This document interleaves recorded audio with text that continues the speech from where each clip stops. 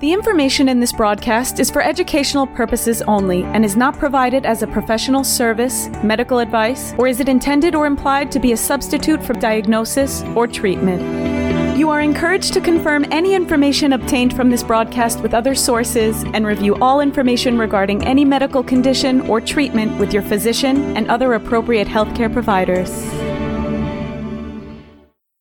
Hi, I'm Pete Levine. Welcome to Noggins and Neurons, Stroke and TBI Recovery Simplified. I'm a clinical instructor and clinical researcher. I've co-authored dozens of scientific journal articles about brain injury recovery, and I'm also the author of the book Stronger After Stroke. I'm Deborah Battistella, occupational therapist, creator of the OT's Guide to Mirror Therapy, and an OT educator. I have a lot of experience working with survivors. Most of my clinical practice has been in a certified stroke center.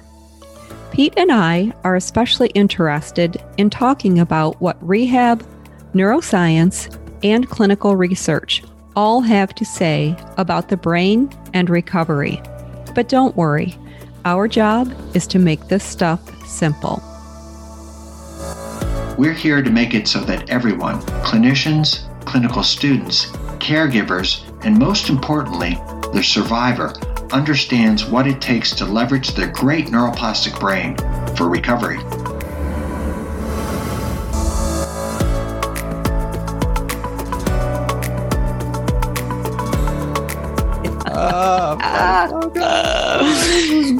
Okay. So I'm going to start recording, so stop saying. Okay. How are you? Tomorrow, we're going up to see my son Jesse's games. We're picking his girlfriend up, and we're going to drive up there. My daughter, my wife, me, and his girlfriend. And we're going to drive up there, see the game, have dinner. And then he's going to drive her back to a party at Miami. She goes to University of Miami, Ohio. Mm-hmm. And so we're looking forward to that. It'll be nice. That'll be fun. What's the weather supposed to be like tomorrow? It's supposed to be kind of crappy here. Yeah, we got some rain today, but tomorrow is going to be definitely fall weather. It drops like 20 degrees here in the wherever we are, like mid Ohio, somewhere. You're not in the valley though, are you? We're in the Ohio Valley. Yeah. You are in the valley. Okay. Yeah. It's literally the worst place in the universe for migraines, apparently. Oh, geez. Because there's all kinds of pressure gradient things going on. I thought Buffalo was bad for that with the Great Lakes. Mm-hmm. I don't know. We're the best. You can be second though. Thankfully, I don't really get migraines anymore. They're horrid. Yes, they are. So, hey, Deb Battistella, how are you doing? Hey, Pete Levine. I'm great. How are you? I'm good. I just got an email from the great Dawn Newman. Oh. Who, as you know, did 2 shows with us along with her colleague Barbara Zupan on alexithymia, the inability for people who've had brain injury. It's not all people who've had brain injury, but some, to recognize emotions in themselves and emotions in others, which causes all kinds of problems. They had done a big study using this software to try to help people with alexithymia. And during the episode that we recorded with them, Dawn had revealed that they were just about to launch an app. And it was such a big reveal that Barbara, her colleague, didn't even know about it. So she got her news on Noggins and Neurons, as most people in the universe do at this point, because it's that important. It is that important. It really is where I get all my news. Imagine if you only knew from the universe what was on Noggins and Neurons. Imagine how happy we'd be. Where nobody's at war, nobody's hungry. No. Yeah. Yeah, we're always eating. Yeah, we're doing fine on this show. Yeah. So I had a concern because she had sent us a correspondence, I guess, from the company that was making the app. Yeah. And it's not available yet. That's true. And so the blurb that they gave us, and it's on the show notes from last episode, Aubex Technologies are a UK software team working with Dawn Newman and her colleagues to develop a mobile version of the original facial affect recognition intervention, which will be named Faces, all in caps, in the app stores. Faces is scheduled for public release in the app stores late 2021, which is right about now, I would think. But pretty soon, where it will be free to download for clinical and academic use. And that kind of bothered me. So, because, what about caregivers? Well, I'm glad we're going to talk about this because they mentioned that in the podcast. That it was only going to be available for those two populations? Well, they mentioned the value in having some training behind something like this. So, you know what? I do remember that. I don't think it's all bad because I think that can give us another tool that we can learn that, then we can possibly train the caregivers. Because one of them talked about like a social support person, or I can't remember what the exact term is, as being a person who's either naturally good at interacting with people interpersonally or somebody who has had some training being another support person. So are you suggesting that if somebody did it, they may not be a clinician per se, but they would have to be somebody who would be trained in doing it?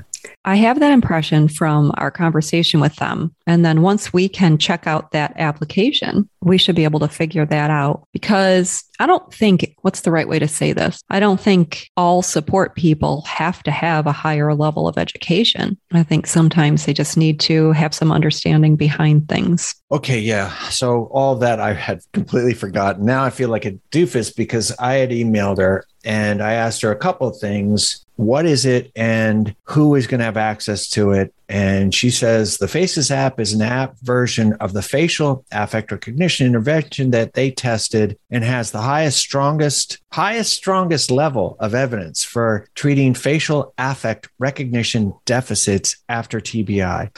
I think we talked about it on your program. We talked. Yes, we did. But if you think it would help, you could include some version of the below info. That said, anyone will be able to download the app. It's just not intended to be self-delivered. Hope this helps. Yeah, well, I like that. Maybe that's a good balance. It's available, but you should probably do it with some training. Yeah, you know how we sometimes play like armchair doctor, whatever that term is called. But, I'm not a doctor, but I play one on TV. But I got Google. Exactly. I just, you do this stuff for a while and you know things, but we don't know what we don't know. And so having a little bit of understanding behind it would probably make everything that much more beneficial. So then I also asked, what is it? Like, what would be the interface when you get this app and you open it? What does she suspect will be on there? Because I don't think she's seen it, or maybe she has seen a prototype or whatever. And so it's a therapeutic program that consists of exercises intended to help teach individuals who have problems with emotion perception to better recognize others' emotions, to be able to identify and relate happy, sad, angry, and fearful facial expressions in others. This is an evidence-based approach, Newman et al., 2015, and has been deemed a practice standard, Cicerone et al., 2019, for treating emotion perception deficits in individuals with neurological disorders. A practice standard. Yes. I wonder how many of us are living up to that standard. Well, I think for this, at least, I wonder if they're going to be collecting data with the app and seeing how it works. They should at least have some feedback beyond, I'm going to review the app and this app sucks. This app is great. Yeah. This is the app that is designed from that program that she created at UB, correct? Yeah. Okay. Well, I think it's really cool because one of the things that she said at the end of the second episode is that she's tired of creating things that sit on a shelf. Yeah. And I hope that this helps with delivery and use of it. Yeah, they had developed this basic thing, but it was very difficult for some universities to access it. Clinicians needed passwords. It was driving everybody nuts. So in an app, hopefully it won't be sitting on the shelf. Yeah, I hope not. Okay, I got one. So my daughter, Emma, she's starting to apply to colleges, or will be very soon. Mm-hmm. And she met with her academic advisor, and there was a tease that she thinks there's maybe a good chance that she may get a full ride for the master's degree part. Ooh. So I don't want to jinx it, but there's a school out in Tennessee that has a speech language pathology program, and it doesn't have a doctorate program. Apparently, if there's a doctorate program, it sucks all the cash out of any kind of scholarship money because it all goes to whoever's going just for the PhD. So that was good. It's kind of far, and I'll miss my daughter. But all right, you're not close. I thought you were kind of close to Tennessee, closer than I am. You would think, but it's about 6 hours away. Oh, that is from that particular school. Mm-hmm. We can pay for flights. Come up. That's exciting news. Yeah, it is. That is exciting. Oh, I know it's exciting for you. How does she feel about it? Well, I think, the schools that she wanted to apply to, the whole time growing up, she only wanted to go to Ohio State. And I can understand that. Yeah. Although people who are from Ohio that went to Ohio State of my generation said it was a dump. Really? and like a lot of universities, they came up and they built it up, and now it's this force to be reckoned with. So she went to OSU for a semester and she got a B+ in chemistry, and it freaked her out. And she is a very good student. She's an academic advisor at University of Cincinnati. In fact, she's at the second tier of it where she's overseeing the other academic advisors. So she doesn't like getting B+. That didn't work for her. That though knocked her out of physical. It didn't knock her out. She could have done fine, but she felt at that point that if this was the kind of stuff that you're going to study, chemistry, which you don't really even need as a physical therapist, that's what she wanted to do. She wanted to be a PT. So that shifted her over to speech therapy. And it's a much better fit. I think I mentioned this to you before. She works in a rehab hospital, same one my wife Isla worked in, same one I worked in, our lab was there. And when she's walking around interfacing with OTs and PTs, she's like, OTs, they're toileting people. I know that's not the only thing y'all do. And PTs are, struggling to get people to stand up. And she looks at the speech therapists and they're all just playing games. She's like, I love games. So I think it was one of those things, kind of like Barbara Zupan just happened to be sick of her job and just happened to look at Australia for jobs. And there's a job there in Australia. Some of the, every decision in my life is just so much a roll of the dice. I met Isla, my wife, because she was a clinical instructor of mine in school. So you never know what's going to happen. But so the schools she's looking at are, again, OSU, University of Toledo, Case Western, which she thinks she can get in. Her grades and her scores are high enough, but boy, is it expensive. But she might be able to get some money. Let's see. Also, University of Cincinnati, IU, which is Indiana University, which is Don Newman. Oh, Pete, I didn't remember that. Well, we get really confused about those schools. There's IUPUI and there's IU, and I don't know if they're the same, but it's in that state. Isn't the state of Indiana? That's the best I can do for you. So there's a little challenge. It's tough for students. It's such a challenge to get into and get your master's degree in anything. So let's look forward to that. Indiana University School of Medicine. Yep, that's where she works. That would be a couple of hours from here. So that would be nice. She'll make the right choice after they all present their dollars to her. Yeah. It's a good problem to have, I suppose. Yeah, it is. It's a little bit of a stressful time doing all of that. So I have a couple quotes from Barbara and Dawn. This was the quote where Barbara Zupan is talking about the rush of rehab leaves no time to think about things like emotion responses. And people are so rushed. And we talked about how maybe a lot of it was, well, we can't do anything about it anyway. So that's not our department. Sorry. So, so let's have a listen to this one. What happens is when people first have a brain injury, there's often so many things that they need help with, right? And so you're focusing on, let's get them back to eating, let's get them back to walking, let's get them the skills they need to go back to work or to their life. And so this whole emotion, empathy, social cognition side of things kind of gets forgotten about, or in some cases, isn't recognized as a problem, because when you're in a hospital or rehab situation, everything's structured and everything's happening with a specific purpose or reason. So sometimes those interactional problems don't show up, but also people are too busy focused on other things. So then these people go home and they no longer have this regular therapy, and everyone thinks they're ready to go. You know, they've got the skills they need. They should be fairly successful, and it all falls to pieces. And that's because if you're not responding or interacting emotionally and using social communication the way people expect, then that creates huge problems. Mm-hmm. Yeah, what she said. Yeah, exactly. We agree with that. Kessler, Shirley Ryan Ability Lab Rehabilitation Institute of Chicago used to be called Ranchos Los Amigos, Loma Linda, Moss Rehab, Braintree, TIRR down in Texas. All these great rehab hospitals, I wonder if they are measuring this stuff. I mean, they're doing a neuropsych eval, but are they getting anybody in there to test them and say, does this person feel emotions? Do they recognize emotions? I think there's a lot to this. And after listening to that part of the conversation and pondering this and now hearing it again, I think brain injury recovery is not something that happens quickly for most people, right? And sometimes I wonder how much of it needs to be the process. And oftentimes when people are in the hospital, they're being kept alive, and we are dealing with those more basic needs like eating and walking.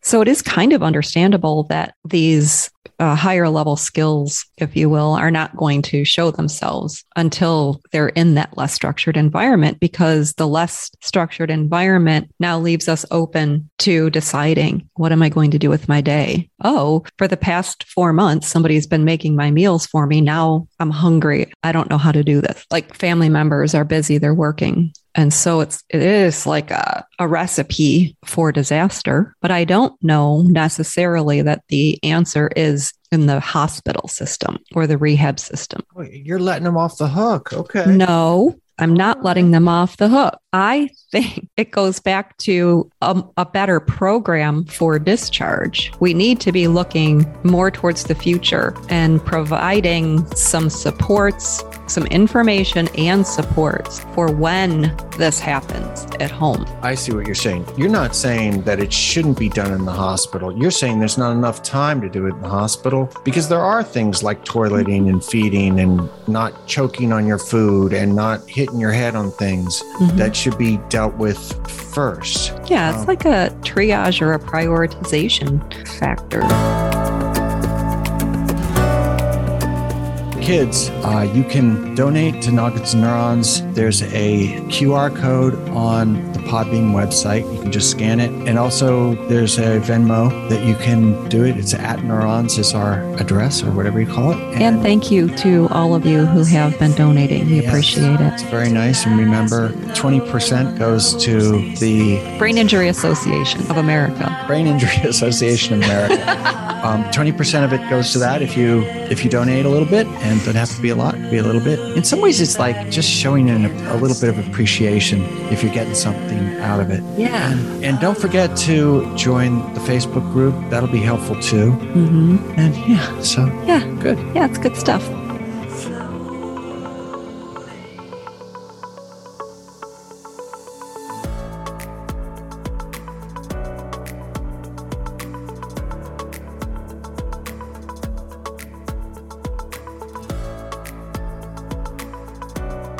You know, the way these guys were talking about it, Doctors Zupan and Newman, it is such a cluster, you know what, once they get outside the hospital, that I wonder, thank you.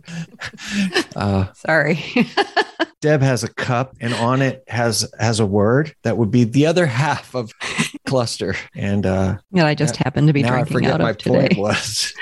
Yeah. Thanks a lot for derailing the old guy. Sorry. So when they're going home, it is such a hard thing to not be able to relate to people because you don't understand emotions. I wonder if it should be moved up the triage tree a little bit. The triage tree.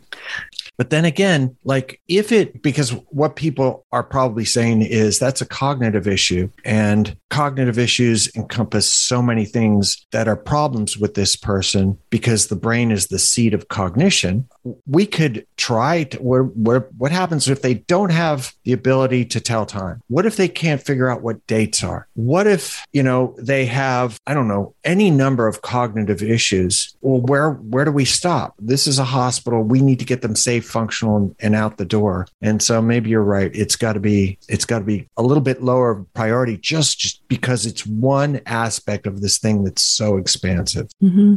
It would be nice if a medical system could actually take into consideration a person's discharge living environment. What are the supports? Because we know that people who have more supports or good supports tend to fare better following brain injury than people who don't have them. And we know now, after talking to Barb and Dawn, that a lot of doctors are not aware of the plethora of problems that brain injured individuals have. And they go misdiagnosed oftentimes or undiagnosed. I don't know. It just seems like our society isn't conducive to healing because we're so busy and we are so fast paced. Remember what Bob Teasel said? Which thing? Which one?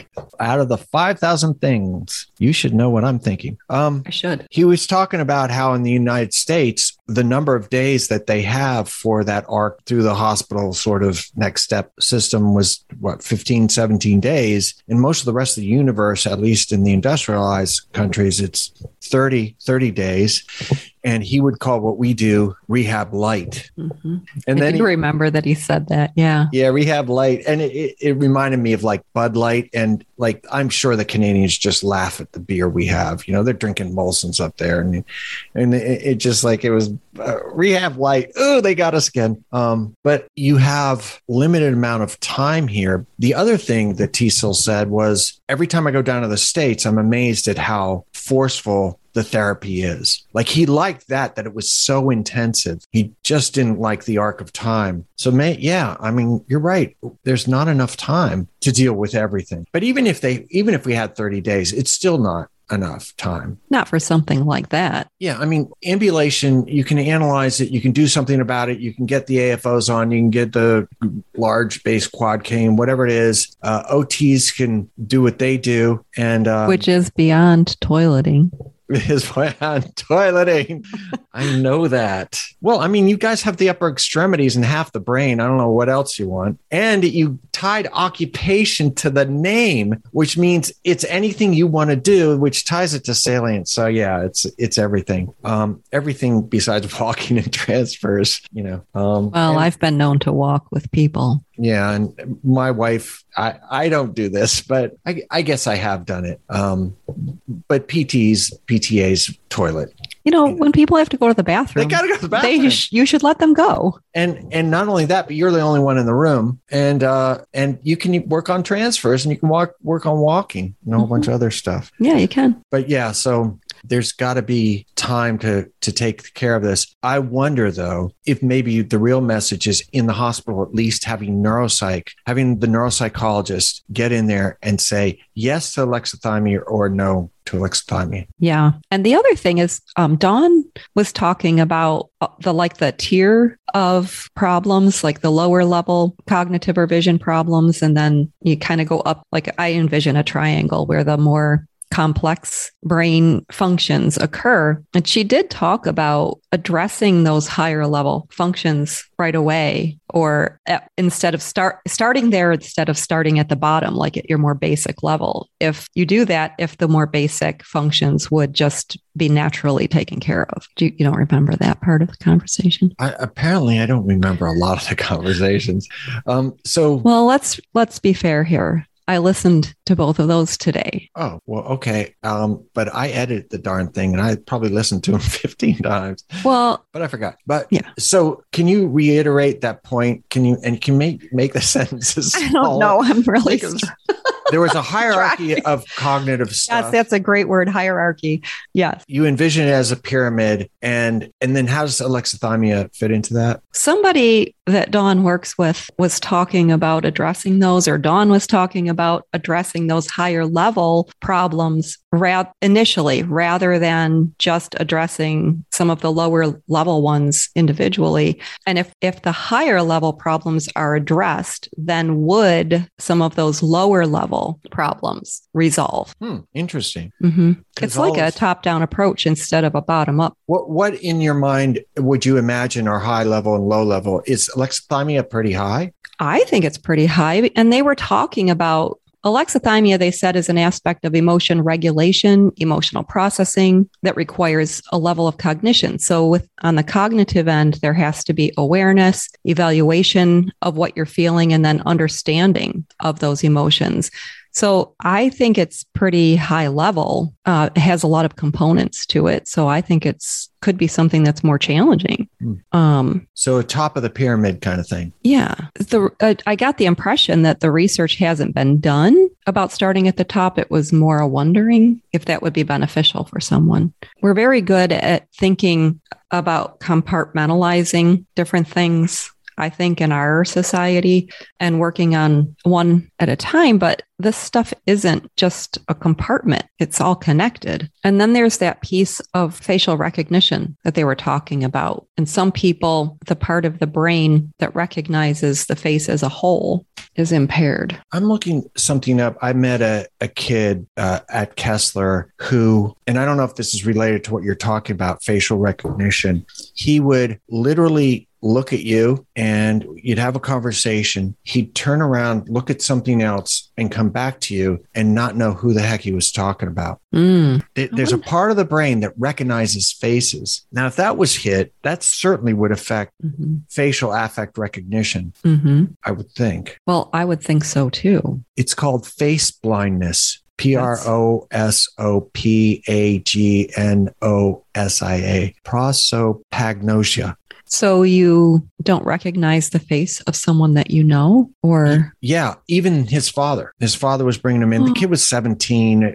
I remember it was a sob. Somebody hit him, head injury. Nice kid, coordinated, just didn't recognize faces or didn't remember faces. Or however, he couldn't process faces. Yeah, it was weird. He would turn around, look away, and then come back to you. And you go, "Hey, how you doing? My name's Joe." Oh, wow. It was that profound. But yeah, so all of this stuff leads to this alexithymia. And one of the things that they were talking about was misattribution regarding others' intentions. That if they saw a flat affect on somebody else, somebody just didn't have an expression, they might very well believe that that was a negative thing that they were seeing on the other person's face. That could be a problem. The guy's handing you your coffee at Starbucks and you're like, "Hey, what's with the face, dude?" And I'm like, "I'm not, it's just your coffee." It's the one I've been given. It's the one I've been given. That's right. Yeah, I found that interesting too. And how people with brain injury have a more negative attribution bias as well. Like they view others as feeling negative more often than people who don't have a brain injury. That is so weird. Well, no, go ahead. It is. It reminds me again of the undergraduate class for abnormal psychology. And you think, I think I got that. I think maybe I have a little bit of that wrong attribution thing, getting hit in the head playing 4 years of high school football like an idiot back in the 70s when everybody just said, "Hit him harder." Yeah. Well, it is a traumatic brain injury, and that is a similar symptom of people who have been traumatized. So even people who've experienced other types of trauma may have that negative attribution going on. Huh. Wow. Yeah. You just kind of don't trust people. So that kind of brings me to the whole family dynamics and that whole conversation that we were having. Because if you live with a person who now has difficulties with their own emotions, their own emotions, being able to identify their emotions, not feeling, not recognizing what you're feeling, and all. Now you're the non-injured person having these assignments of their behavior, like reading into their behavior and thinking that they don't care, and all your needs now are not getting met. And it seems to me that anytime there's a new challenge brought into life, that any difficulty that you might be having as the person who's not injured, that's going to come to the surface too. And it's a lot of stress on a family, or it can be a lot of stress on a family. Yeah, I met a young couple the other day, a functional capacity evaluation I was doing at work, and they had been a girlfriend-boyfriend for a long time.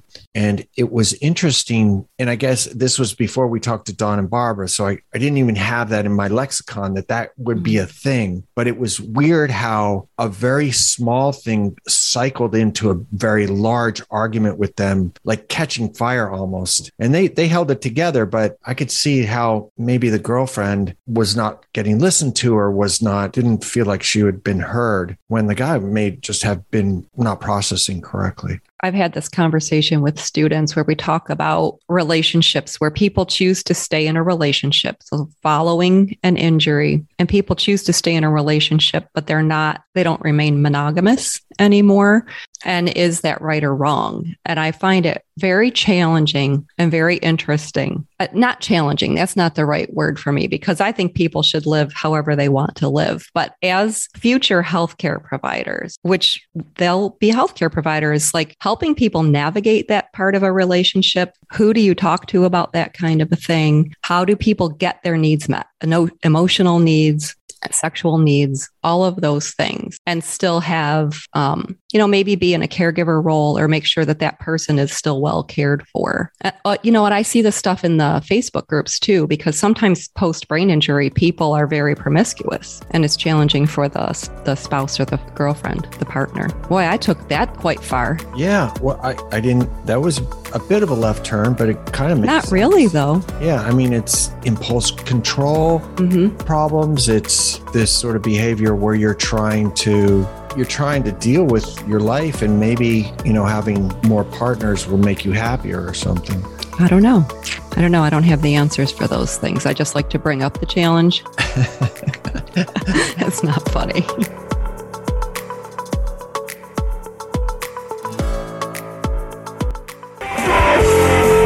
Hey, everybody. I wanted to talk to you about something that's really important. Recovery from brain injury. Since 2016, I've been doing consultations with stroke survivors and survivors of other forms of acquired brain injury. I get together with them on Zoom for about 45 minutes to an hour, and we have a good long chat about how their recovery is going, where they are in the process, what their ambitions are for their recovery, and what's holding them back. Often a caregiver is also in the meeting, and sometimes clinicians show up. Anyway, we end up talking about anything under the sun that's involved with their recovery. And then I take a few days, do the pertinent research, and email them back a sort of recovery manual dedicated to their specific recovery. Often it's stuff that comes straight out of neuroscience and neuropsychology and emerging technologies. I email that manual back to their survivor, and every one of the suggestions in the email has clickable links to more information. I'm going to be putting a link on the show notes, but probably the best way to find out how to set it up is to email me at my personal email. And that's StrongerAfterStroke, 3 words, all stuck together, no spaces, StrongerAfterStroke@yahoo.com. You don't have to email me anything. In fact, all you have to do is write consultation in the subject line, and I'll email you back with how to set it up. It's that simple. StrongerAfterStroke@yahoo.com. So let's get together and jack your recovery up. That's right.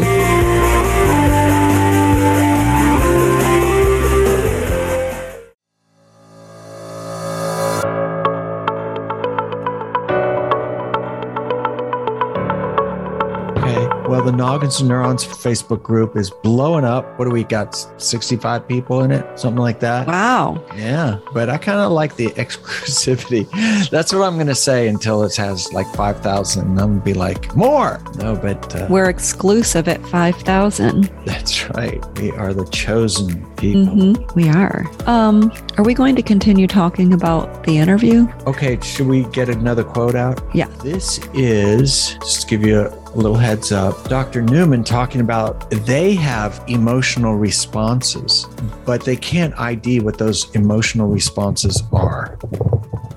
Right? So they feel something. I feel something, but let's let her tell. Yeah.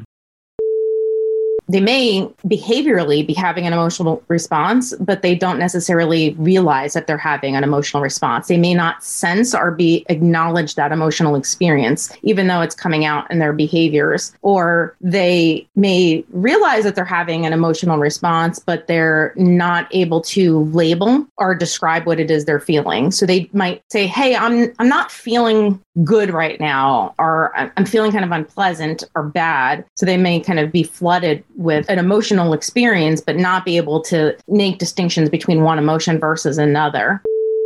And that would be hard. Mm-hmm. You're feeling bad. It could be anger. It could be fear. It could be a combination of those two, because those two are related. And you're just like, what the heck is going on with me? And then you take it out on the people around you because you don't know what's going on. Mm-hmm. Didn't she also talk about being able to identify the physiological response to help identify a feeling, or at least identify that a feeling is occurring? Where they connected people to, I guess it's like a type of biofeedback, and they were sweating, or they had increased heart rate, and they had those physiological body responses. And the people didn't necessarily realize that they were feeling an emotion, or that there was a reaction of sorts, until they had to make that connection. Yeah, I guess that would be helpful if you were to take your pulse as you're having an emotional conversation, and all of a sudden you go up to 90, 110 beats per minute, and you're just sitting there and you go, wow, I wonder what I'm feeling now. Like, would the physiological response even help you, because you still wouldn't have enough information about what it was you were feeling? I know. I thought it was interesting when she was talking about the man who came to the group when he didn't need help, but his wife made him go. And then how after doing some of the exercises, he started enjoying golfing with his buddies. Was that the same guy who came home and his face ached because he had been smiling so much? I don't know. It might be using muscles that he hadn't used in years. Yeah, but the guy who was playing golf with his friends, he enjoyed it so much more. And like 3 sentences before she said that, you had said that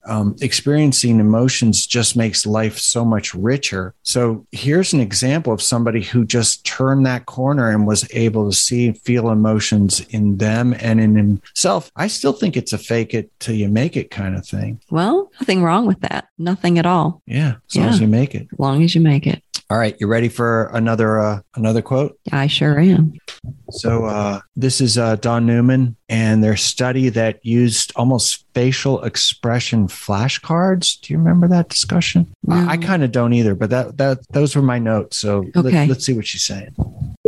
What we had created was the intervention. We would show them pictures of faces, and we would go through teaching them what to look at, what features in the face are important, what they should be paying attention to, and how to link those features with an emotional response. So, hey, what's going on with the eyebrows here? Oh, look, they're scrunched. And when eyebrows are scrunched like that, what is that associated with?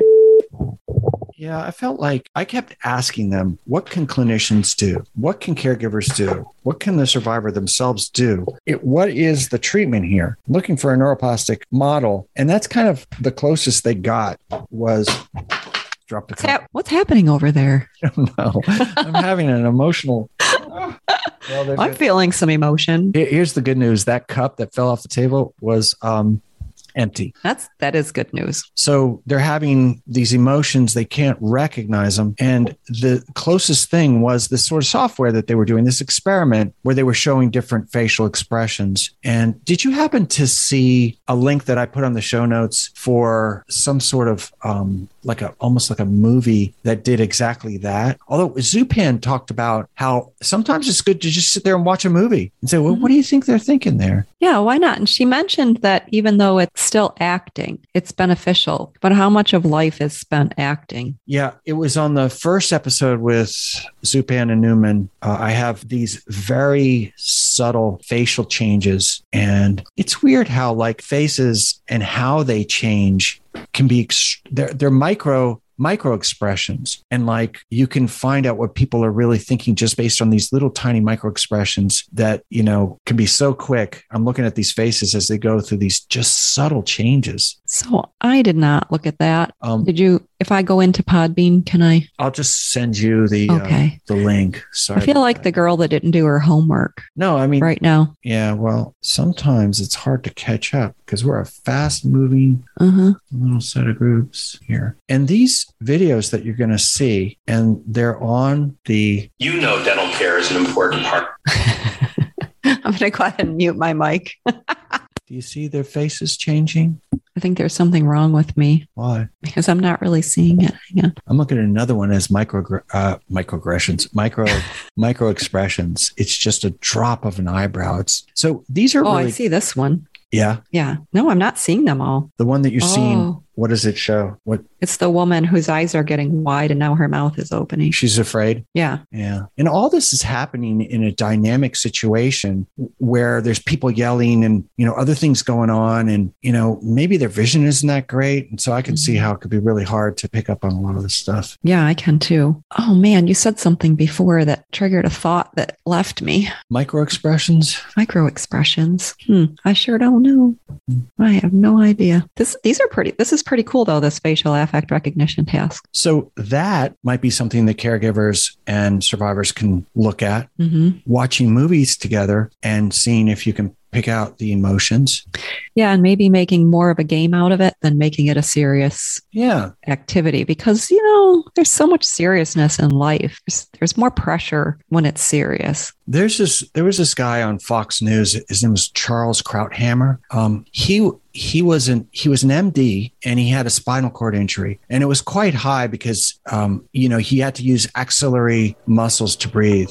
As he was talking, he would go and lift his chest, and then he could say more. And I remember the phenomenon that people with spinal cord injuries, since they can't feel anything below the level of the injury, they don't feel heart palpitations. They don't feel the sweaty palms. They don't feel a lot of the emotional responses that you would feel. I wonder if it's a similar kind of thing. Charles Krauthammer was somebody who politically I didn't agree with at all, but he always seemed so cool. And then I realized when I realized that you couldn't feel below the level of the lesion, that he may have felt pretty cool because he wasn't feeling the anxiety that his body should have been telling him about. And I can see how people who have brain injury and can't feel all those things might seem kind of cold and calculating and not very nice, because, boy, they can't feel any of the normal physiological responses to all the things bubbling up inside them.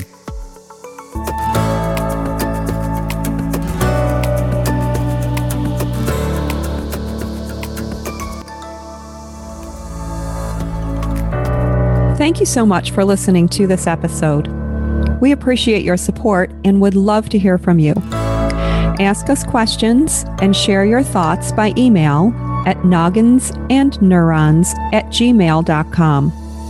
That's noggins, the word and spelled out, neurons@gmail.com. If you like what you heard, please share this podcast with others you think will benefit.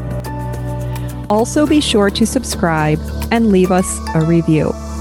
We'll catch you next time on Noggins and Neurons, Stroke and TBI Recovery Simplified.